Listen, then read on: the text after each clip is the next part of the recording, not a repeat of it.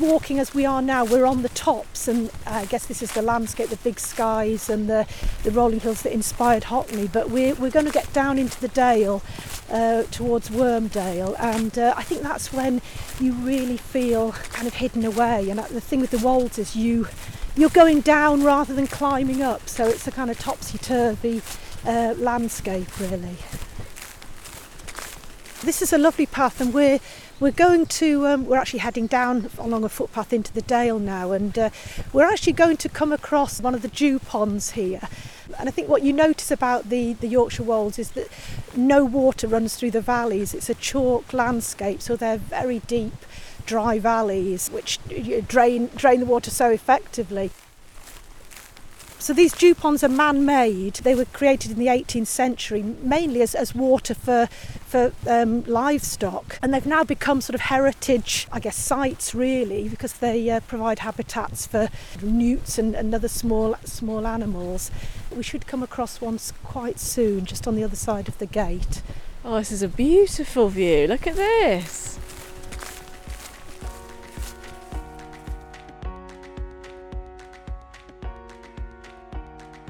Hello, I'm Liv Bolton, and you're listening to The Outdoors Fix, a podcast to inspire you to make the outdoors a bigger part of your life. In this episode, I go for a walk in the beautiful Yorkshire Wolds with Sarah Banks. Sarah's a journalist and writer, and she's just spent 18 months researching and writing the Wild Guide to North East England. She's explored 1,000 different wild spots for the book, from lakes and rivers for swimming to hidden meadows, beaches and ancient ruins. That sounded so much fun, I knew I had to chat to Sarah to find out how she did it and all the adventures she had along the way.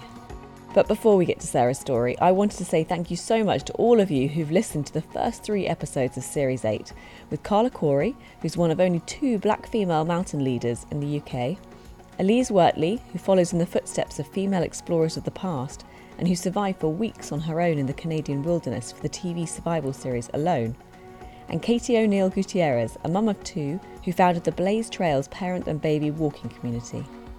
If you enjoyed the episodes, it would be wonderful if you could subscribe or write a review on Apple Podcasts about The Outdoors Fix, and please feel free to recommend it to your family and friends. Thank you. I also want to thank the outdoor footwear company Merrell for kindly supporting The Outdoors Fix. Their backing makes this podcast possible, and they always allow me the freedom to find the people and stories I think are important to showcase. Do check out their Merrell Women's Speed Eco Waterproof hiking shoes. I spent the summer in them and they are incredibly comfortable. Merrell have offered listeners of The Outdoors Fix a 20% off discount on their products at merrell.co.uk, so just use the code OUTDOORS20, which is valid on 1 product per person until the 31st of December 2023. Anyway, back to Sarah. Don't miss her suggestions for her must-visit adventure spots in North East England at the end of the episode, as well as a minute of the sounds of nature for a little bit of escapism in your busy day. So here's Sarah. Sarah, thank you so much for coming on the Outdoors Fix podcast. It's so lovely to have you a part of it. Thank you for inviting me. I was delighted when you emailed me to say you'd like me on your podcast. Thank you. I love listening to it, so it's wonderful to be a guest on it. You're very kind. Would you like to describe to the listeners whereabouts we are in the country and also where we're sitting right now? Yeah. So we're in the Yorkshire Wolds, which is East Yorkshire. It's quite a hidden part of Yorkshire. We started out in a little village called Thixondale.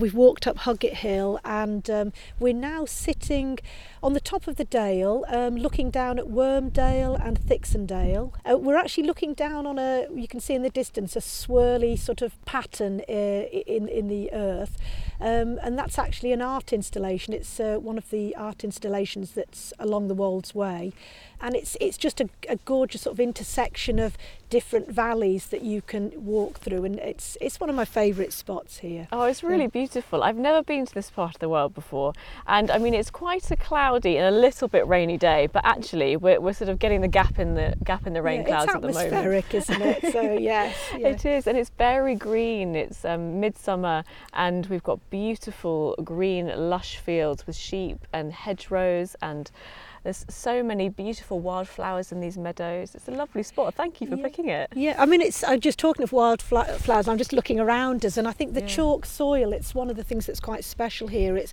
anyone who loves sort of seeking out wildflowers. There are lots here at this time of year, so we've picked the perfect time, and butterflies as well, obviously attracted to them. So, and we've already seen a hare and a kestrel. We have, yeah. We've seen a hare, a kestrel, a buzzard. Oh, it's a very, very lovely spot, and I'm thrilled to be here because this is one of your spots in your book that you've just published, which is The Wild Guide to North East England. Well, congratulations on that. Thank you very much. So yes, it's very exciting that it's out there, and people are already buying it and out there enjoying it. Oh, so no, it's great. It's wonderful. So. And so can you tell the listeners why this part of the country you chose, what it contains, and what its aim is? Yeah, so the Wild Guide, it's part of a series of books published by Wild Things Publishing, and their remit is to get people out into the beautiful outdoors.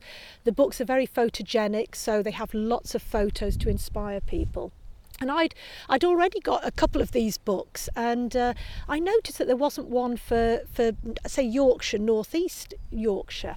So this is what I pitched 2 years ago, and the publishers came back to me quite soon afterwards and said, we've been dying to do a book for the northeast for a long time.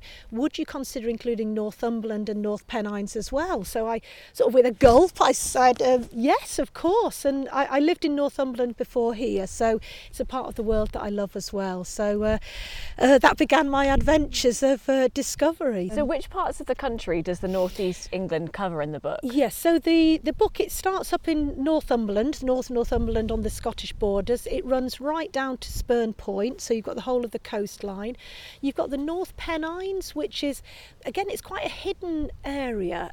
It's kind of north of Barnard Castle, up through Middleton and Forest in Teesdale, kind of borders Cumbria and the Dales, but that's a really beautiful part of northeast England, well worth exploring if you love wilderness. It also takes in the North York Moors, the Vale of York, and of course here the Yorkshire Wolds and East Yorkshire as well. So it's a huge area. And so what would you say to the listeners the book contains? Like, you know, you've got 1,000 places in there. I can't quite believe it. Or things to do in this book. Yeah. So it started off, I think my original sort of, I was asked to do 700 places, and I kept growing and growing, and I emailed the publishers. I said, I've got a few more, what shall I do? They went, keep adding in, it's fine, we can add more pages. So it grew to this 1,000 listing book. Effectively, it's hidden places, so it can be beautiful valleys like this, it could be lost ruins, holy wells, wild swimming spots, hidden beaches, ruined castles, ruined churches, stone circles.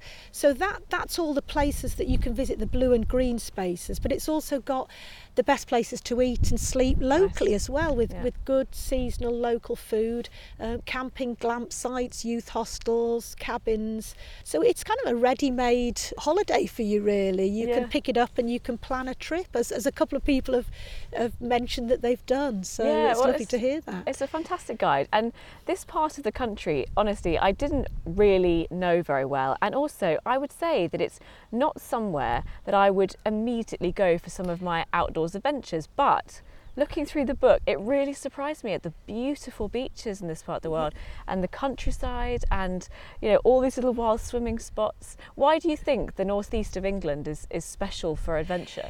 I think it's special if you love the hidden place, and it's exactly what you've said, that it's not your first port of call when you think of where am I going to go for some beautiful beaches, some gorgeous walks, some hills to climb, but it's got all of those things. And I think sometimes perhaps people think the northeast, it has these sort of connotations of being more industrial, and there are little industrial pockets, but even within those areas they're being rewilded.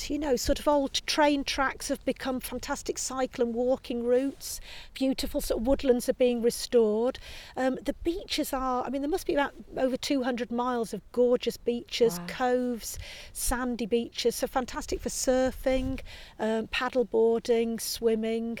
I think it's still a hidden gem, and maybe it gets overshadowed by the Lake District, the Yorkshire Dales, the Peak District, but the North York York Moors is a national park itself, and really worth exploring. And I guess people are very much getting more into their sort of doorstep adventures, and it's nice to explore a different part of the country which isn't such a honeypot area. Yeah, I think definitely, and I think just what you said about exploring on your doorstep, a few people have actually messaged me and said, gosh, we didn't even realise that's just down the road from us, or we never knew about that. So it's a book that's great for local people, but also for people visiting this part of the world.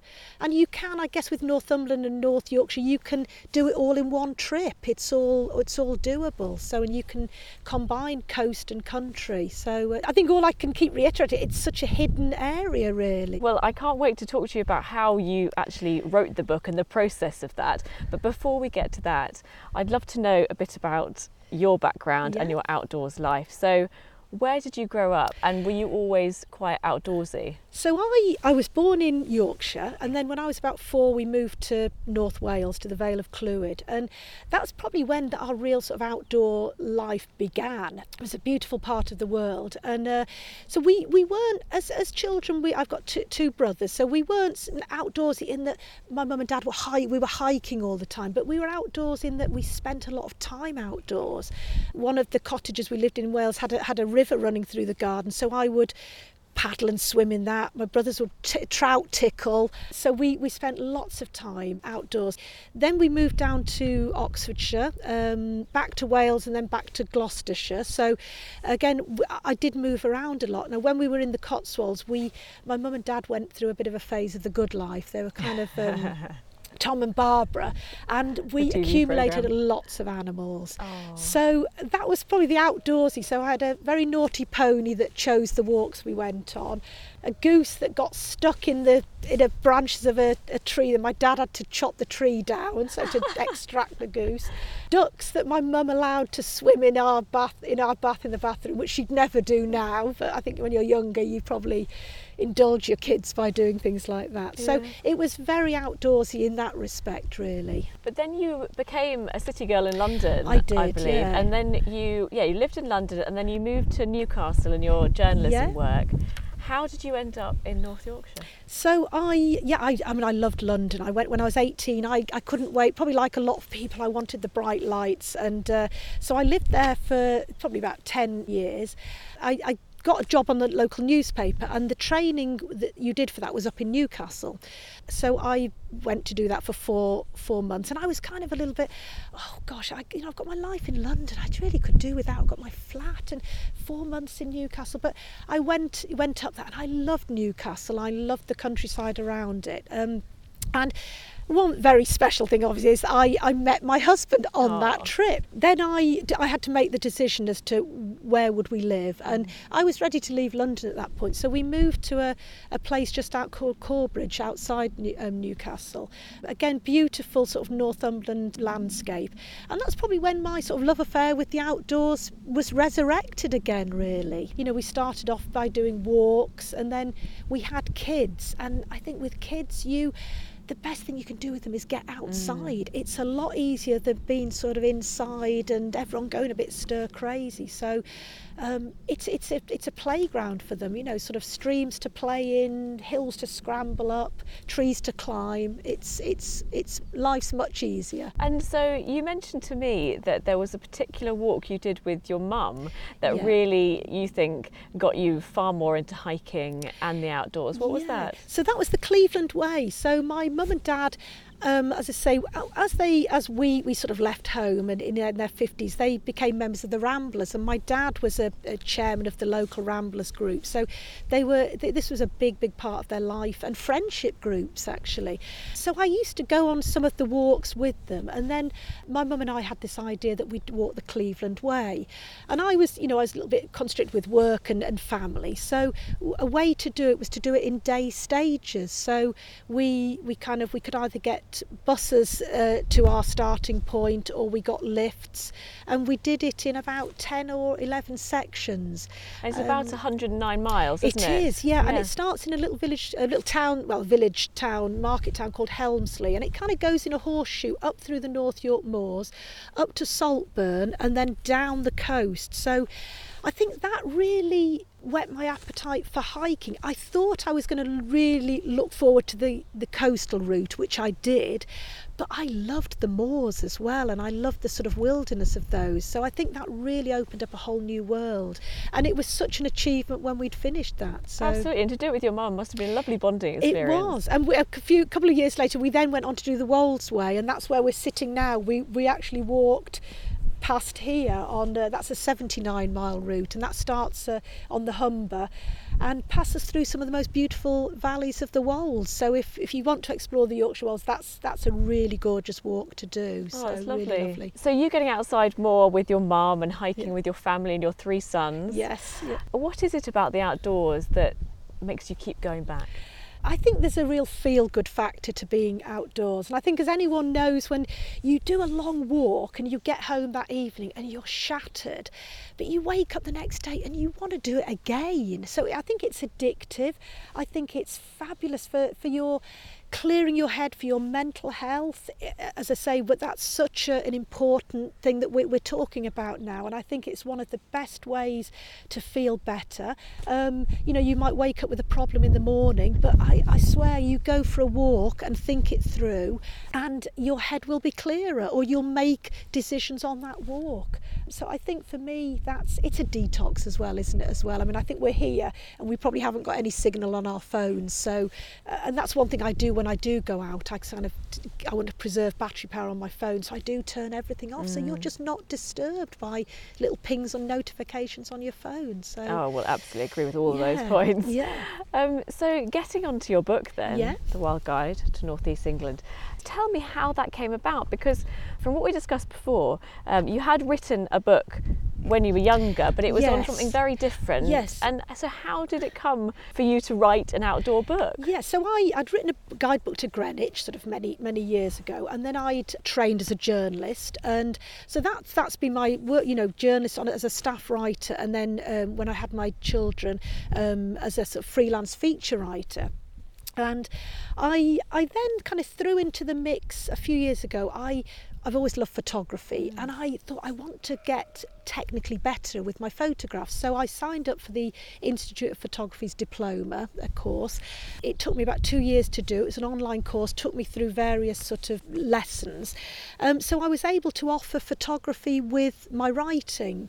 So that's kind of how I sort of combined those two. And I'd sometimes write about people living in the country and take photographs of them.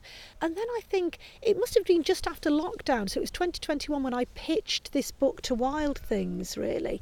And again, yes, I had written this book before, but it was a smaller book. It wasn't on a scale of the Wild Guide. And I don't suppose I really thought about how I would do it or how you go about doing a book like that. I just pitched it, and maybe half of me thought, oh, they won't get back to me anyway. And they did. Yeah, fantastic. Yeah. So, I mean, you hadn't had a whole lot of experience with it. So No. I'm seriously impressed that you had the idea and you spotted that there was a gap in the market for the Yeah. northeast of England.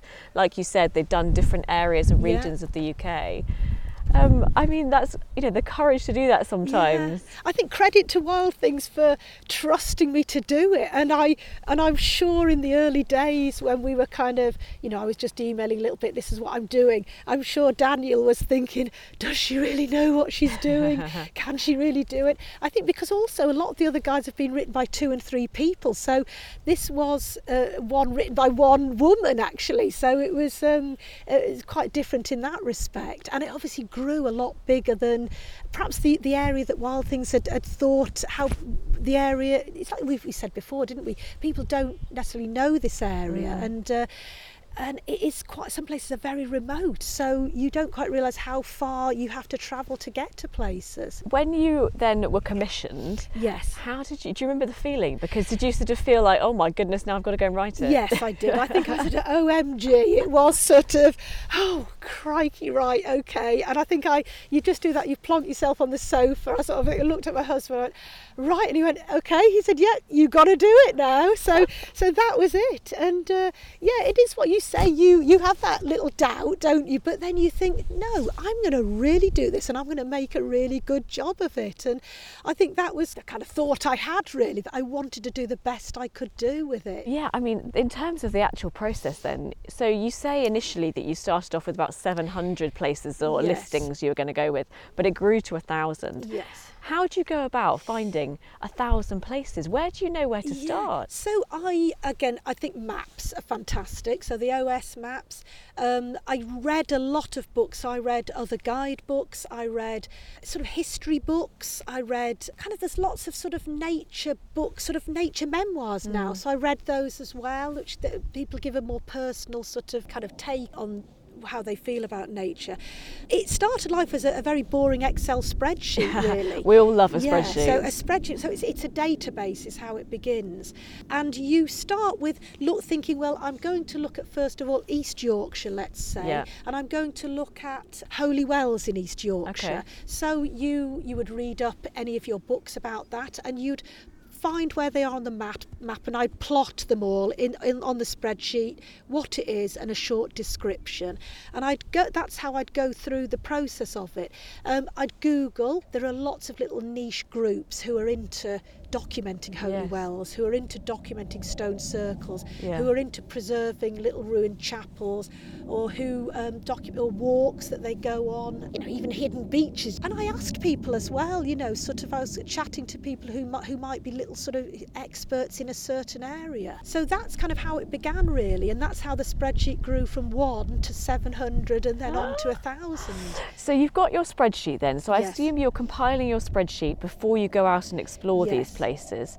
So then once you've got your spreadsheet, how did you go and do it? So it took you 18 months. Are you going out for weeks at a time, or is it day trips? So with that spreadsheet, I exported it onto Google Maps, and I also plotted it very carefully on, it's a mapping app called Memory Map, where you can really find where you think something is, because of course the thing is, not everything was where I originally thought it was, and when I got there it was in a different place. So that's why you have to get out and check everywhere, because you want to make those mistakes before your readers do, really. So then I'd have my Google Maps, and I'd have an area, and I'd decide some I could do from home. So within a 2-hour radius I would get to in day trips, and I would combine, so I'd have an itinerary for that day, and I'd think, well, that's near there, and I'll go there first, and then I'll go there and take the photographs, hoping for good weather as well. And I think I was blessed with the weather in the 2 years or whatever, the 2 summers that I was doing the book and taking the photographs. And then the places that were further afield, I camped, and that was for a few days. I stayed in youth hostels, which were a revelation. They were great. We did week-long trips as a family. We did a few of those, and I'd get up early in the morning, go out, leave the teenagers at home, pick them up at midday for the next shift to come out as well. So it was that's kind of how I did it. Oh, it's brilliant adventures for yourself as well. For it was, 18 months. And I think it was. I always thought, oh gosh, am I dragging everyone along to this?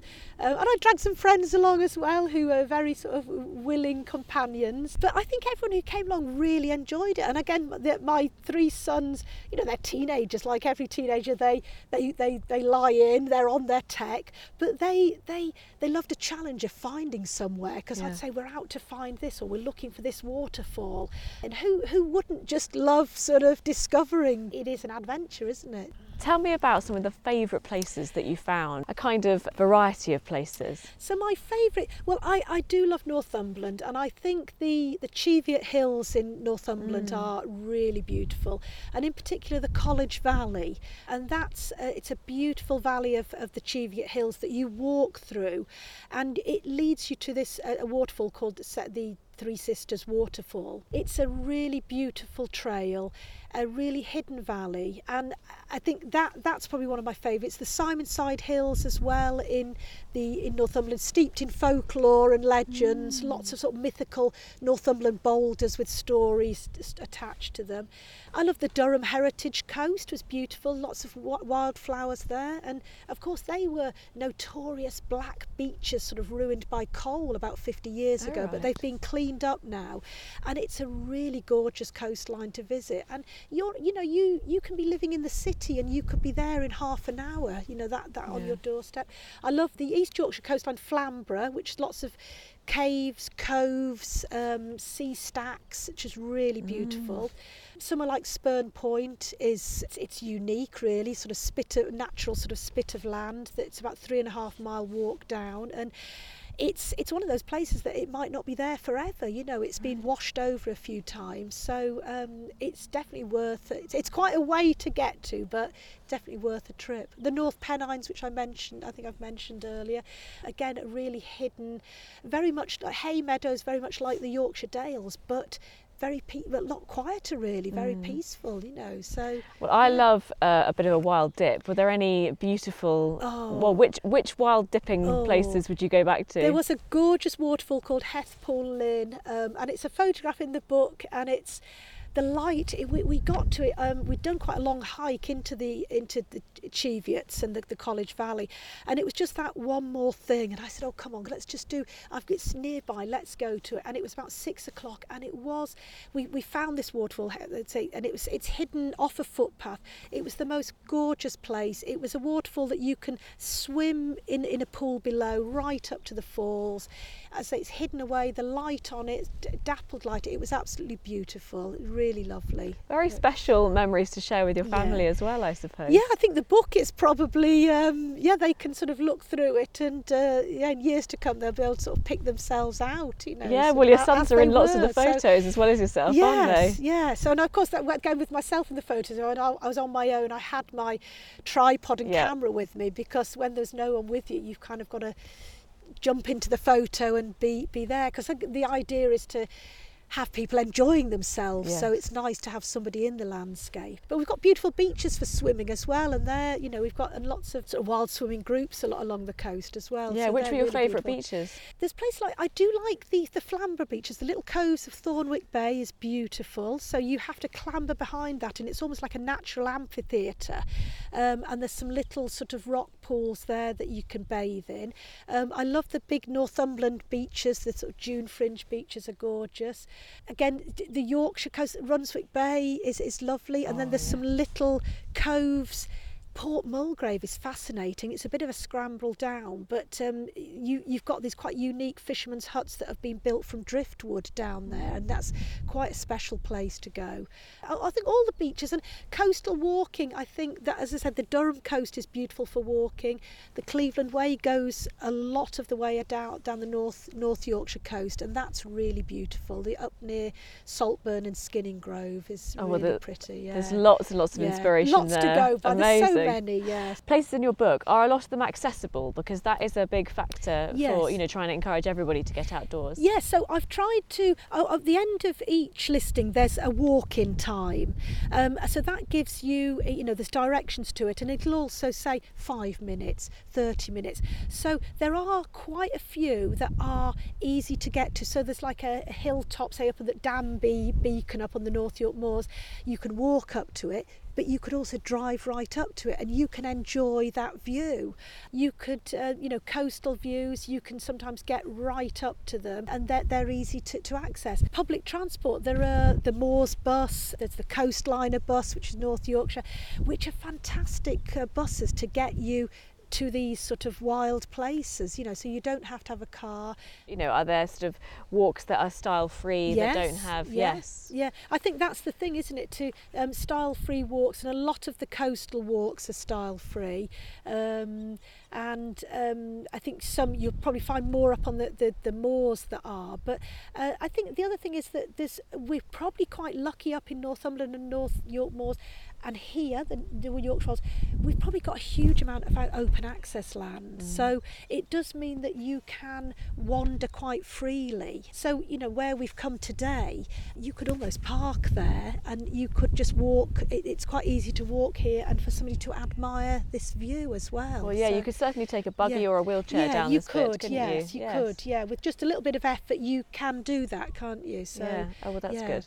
Were there any stressful moments as well doing it? I mean, I imagine that you've got, a sort of deadline, and you've got 1,000 places to get to. Yeah, what were the stressful moments? Okay, so stressful moments in the field are cows. So I am quite nervous of cows with calves. And one time, my husband and I, we were out looking for rock art in Northumberland. So this is this carved prehistoric art, and it looked like it was in the middle of a field, and anyway, there was a few cows dotted around, and anyway, I saw these cows, and my husband said, "Oh, they'll be all right. That's fine. It's all right." Anyway, they started mooing, and then they started gathering, and then they started running towards us, and I was petrified. And so we ran, and luckily there was a dip like the one we've just got ahead of us. And my husband said, "They're not that intelligent. They won't see us if we run down the dip." So once we were beyond the dip, they didn't see us, but my heart was in my throat. Oh, so that's terrifying. I think that's the thing. I'm kind of I'll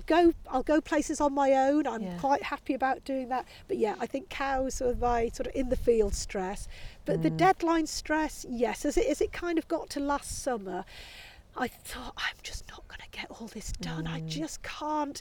I've still got places to go and visit, and I've got to write it all up. And of course, I couldn't write all my chapters until I'd got my places and all my listings. So myself and the editor were working together and signing things off. So but I think there's nothing like a deadline to actually make you write better, to focus be honest. the mind. I think I'd probably be still writing it now if I hadn't had that deadline. So, and they were quite good at Wild Things. They said, "Oh, don't worry, if you need a little bit longer, just let us know or send some things through." So it was fine, but deadlines are stressful. I bet. So with the photography then, Sarah, obviously you could pick your days when you went out, but was it quite difficult? Did you get any, I suppose for each of the photos, they're all set in the summer and they're all very sunny. So were there any times where actually you had to go back out and visit places for the photography? Yeah, I did. And again, as you say, the photos, I think the photo opportunity was from May to October, really, to get the nice light, that lovely golden hour light, if possible. But it wasn't possible to take every photo at golden hour, but tried to take as many as I could. I think I was really lucky. I think last summer was such a fantastic summer, and the summer before was quite good as well. I did have to return to some places, and I suppose I did that with places I knew I could get to from home. I think when I was far from home, up in Northumberland, I kind of thought, do you know what, this might just be my only opportunity. So I took the photo. Even like we saw today, the sun's come out now, but earlier on, it was a little bit more dull, but there were little pockets of light. So I think you can always find some nice light to make a nice photo. And I think that's just going out, isn't it? It's not always a sunny day. Well, I was going to ask you about that, because obviously, we want to adventure not just in the summer, not just in the sun. That's true, yeah. And I love coming here in the winter. It looks gorgeous in the frost here. It really looks beautiful. And it's kind of quite a dry place to come as well. So that you'll just have quite an easy walk, and the trees look gorgeous, and I think the landscape can look gorgeous in winter as well, and it's when most of us can feel a bit more glum as well. It's that winter lack of light, so it is a time to get out and see winter in all its beauty, really. So, and I guess the places that you've picked, they're very accessible in winter. I mean, maybe you won't want to do the dipping, but you can still go out there. But you can still go out there. You can have wrap up warm, and I think you don't even need the kit. You've got walking boots and a coat, a warm coat. That's all and a rucksack. That's all you need. So I think all times of year. I mean, autumn's gorgeous for the autumn colours. January, lovely sort of frosty mornings, and getting out first thing I think is great if you can do that, because I think it really sets you up for the day. So. Oh, and often beautiful light at that time as well. What are your favourite places to explore from the book in the autumn? Ooh. We've got we're actually near the Yorkshire Arboretum where we live, and I did some beautiful photos of that. That's a lovely place to visit with all the autumn colours. There's a really lovely, actually, talking of the County Durham and the Durham Heritage Coast, there are some coastal deans which are really ancient wooded deans, and they've never been tampered with or excavated because they're too steep, so they would be lovely places to visit. Castle Eden Dean, Hawthorne Dean, they're really, really lovely. So I think it's the sort of perhaps those sort of wooded places, that where you're going to get the sort of the light and the colour of the leaves and trees. Oh, and there'll be lots of cafe suggestions for a nice warm hot chocolate. Yes, and also that's right, there's lots of cafes as well. So, and that is when you probably do want to retreat to your cafe. So, and there's lots of those in the book. Yeah. So. Well, it's a huge effort that, doing 1,000 places, what an adventure. So in terms of you having completed it now and looking back, has it made you think differently about the outdoors and adventure? Yeah, I think what it's made me think about is before I started this, I used to go out with friends outdoors, with family, and a lot of the wild guide I spent on my own. And when I started it, I thought, oh, this might be a bit lonely actually. But I really found that I enjoyed my own company. And I think that's probably it's a message to people is to, if you can't find someone to do something on a particular day, do it on your own, because if you find a beautiful place, you can take your camera, you can take the photos and show people when you are back home. But there's something quite special about having that solitude and just doing your own thing and finding your own adventure and not sort of being answerable to anyone else. And it's what I did enjoy about the Wild Guide, is that I kind of just went off and I kind of just told people, I said back home where I was going. But it really was, it was a real adventure. I didn't quite know where I'd end up or where I was going really. So I'd sort of recommend people doing that as well, not being scared to do things on your own at any age, anywhere really. So you've written this book. Do you have any other plans for books of this nature? Well, I am working on another book as we speak, okay, which I've already embarked on. So it's a wild swimming walks book. Oh, lovely. So it's kind of glutton for punishment. So I'm kind of at the point of mapping the walks, researching it. I've set up a Facebook group for people to join me on it, because this might be a little bit more collaborative. It'd be nice to take people and get people's feedback along the way and to have some nice sort of group photographs. And that will be for Yorkshire. So again, it's some of the places that are in the book, but it's also some West Yorkshire, South Yorkshire. So it's other areas really. And it's probably one of my favourite things to do is to go on a hike and find a lovely swim spot halfway along or at the end really. So that's very exciting. So when will that be out? So that will be, well, again, these are about 18 months long, so we're probably talking spring 2025, which seems ages away. And it always seemed like that with the Wild Guide when I used to tell people it's out in 18 months time, but it comes by so quickly. So and I think it takes that time to research and photograph again, because I'll have that window of opportunity between now and October, and then perhaps starting again sort of April to October next year. So if you could look back at your life and the impacts of the outdoors on your life, how would you sum that up?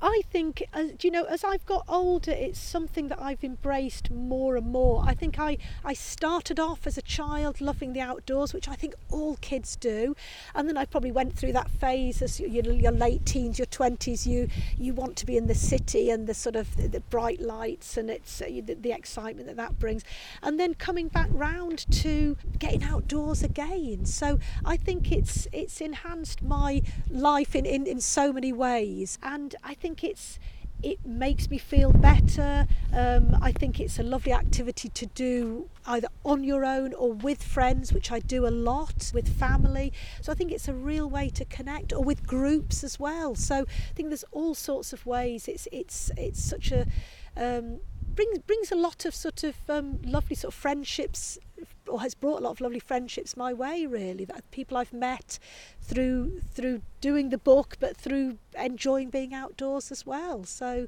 yeah, it's a huge benefit.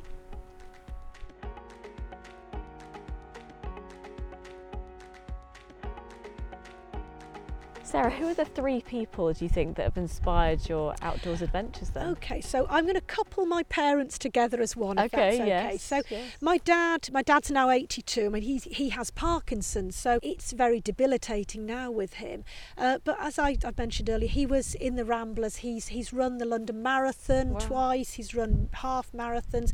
He was a very fit man. And up till very recently, he was going to the gym 3 times a week. He was getting out to walks in these dales, and I think that's really helped his Parkinson's. I think he'd be in a much worse place now if he hadn't done all that, hadn't been outdoors person. My mum as well. Obviously, I've walked the Cleveland Way with my mum. I've walked the Yorkshire Wolds Way with my mum. I think that really got me into doing the long distance trails. So I really enjoyed that. My second, I'm probably going back a few years. I used to love listening to the programme on the radio, Ramblings with Claire Balding. Yes, yeah. And I think this must be about 25 or 20 years old now.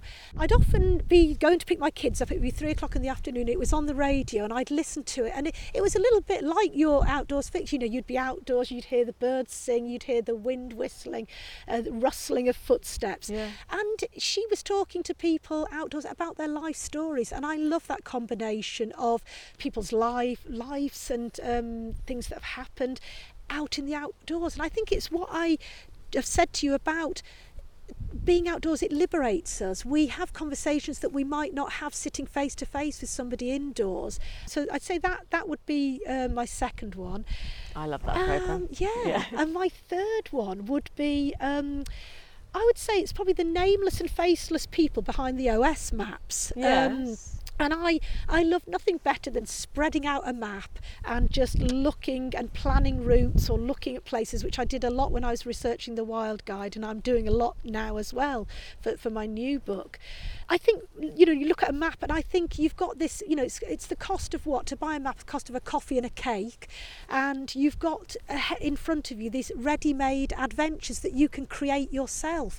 So I'd sort of say to somebody, learn a bit of basic map reading so you can see where you're going to get a beautiful view, where you're going to get a lovely walk along a ridge line, the bend of a river where you might find a lovely swim spot, a waterfall with a beautiful plunge pool. I think it brings all that. So I think, whoever they are, and I think there was a chap, I did read about it a while ago, I think he was called William Roy, I think I've got that right, and he mapped it, started off about the 18th century for the military, and that's how the OS maps all began, and then they kind of spawned into these maps that we use today after the First World War, when people wanted to get outdoors and to do hiking. So it's the orange Explorer maps, I think, that you want with all the detail on. So, yeah, I mean, those people, you're totally right, they don't get a big enough shout out. Shout out to them. And again, it started out, and whoever, I think it took many years to map, and it's quite interesting when you read about how they actually did it all, because you think, how the heck do you map every kind of little tiny speck on that map? I'd love to have amazing. A conversation with someone who does that. Maybe that's a new episode idea. So new episode. So I'd say thanks to them really, because I think for all of us, they you plan your adventures at home and then they're indispensable in the field when your phone mapping app doesn't work because there's no reception. So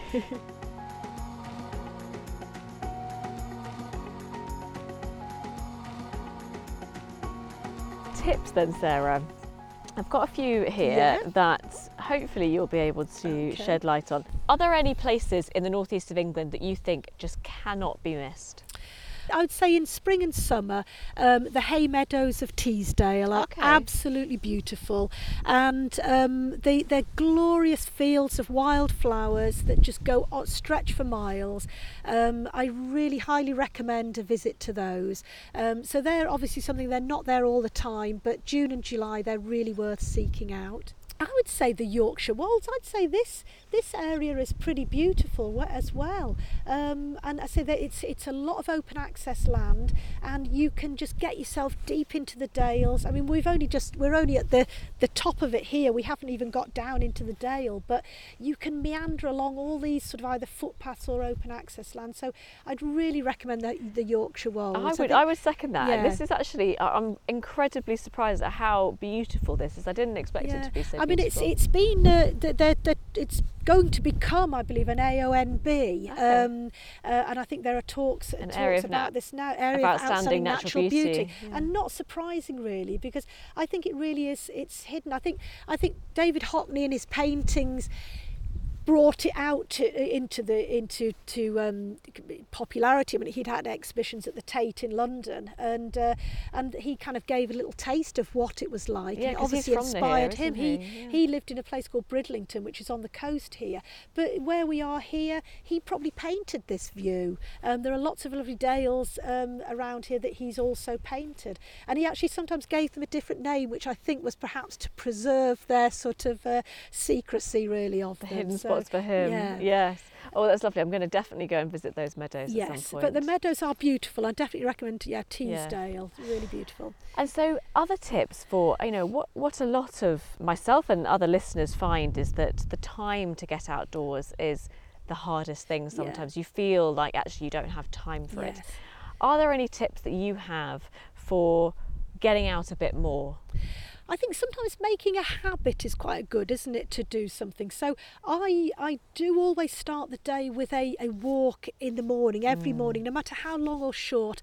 I do get out, and it really, I don't feel I can start my day. Now, I'm lucky I work on a freelance basis. I can do that, and I appreciate not everybody can. But if you're at a work and you have a lunch break, can you make that a habit, that you get out and enjoy the outdoors in that time? Go with a friend, so it commits yourself, make an arrangement to do it as well. I think that makes you do something as well. I think in the summer it's great because we do have the mornings and we have the evenings, and I think sometimes the evening, even as late as sort of 9 o'clock at night, you can still, again, close to home, you can get outside and just explore that beautiful evening, watch the sunset, and enjoy that time as well. So you've still got your day, but you can still enjoy the outdoors. Well, last night when we were coming up here to come and talk to you, it was still light until 10:30 at night. It was beautiful. And I think we do have up here, there are the northern lights, so the little bit further that you get, you can see those.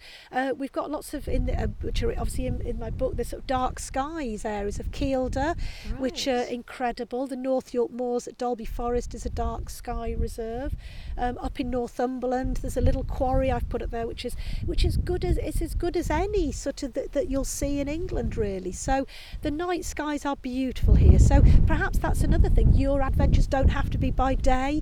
You can go out and have adventures by night, and few people do run tours, actually, night tours, where they take you on visits in the evening or at night, really, and I guess that brings different sounds to it as well, and kind of improves your night vision as well. So the prospect of seeing the northern lights and beautiful starry skies, well, that's lovely. Well, you've given so many amazing suggestions. As someone who doesn't know this area very well, I am honestly going to be coming up here and exploring some of those. Well, thank you. I'm really glad I've inspired you for that. Well, I think the whole thing that I like doing with this podcast is to speak to people who are in different areas, and hopefully we can all just learn about new places to explore. And as you say, they can be accessible by public transport as well as by car. Absolutely. At all times of the year and seasons. So, Sarah, thank you so much. It's been really lovely to speak to you. Well, thank you very much. I've loved showing you this part of the world. I'm delighted that you've enjoyed exploring a little bit of it, and thank you very much for having me on the podcast. Not at all. I really enjoyed it. Well, it's been fantastic, and also I cannot believe we got away with no rain. We've got away, and the sun, if you could just see the view and the light on the dale now, it just looks gorgeous. It really is beautiful. It really is lovely, and we've got to finish our walk, so we're going to go down into the dale. Down into the dale, to the little swirls in the grass. We're going to look at that little sort of way marker footpath sign down there, which leads you in all directions, so it's the start of many adventures.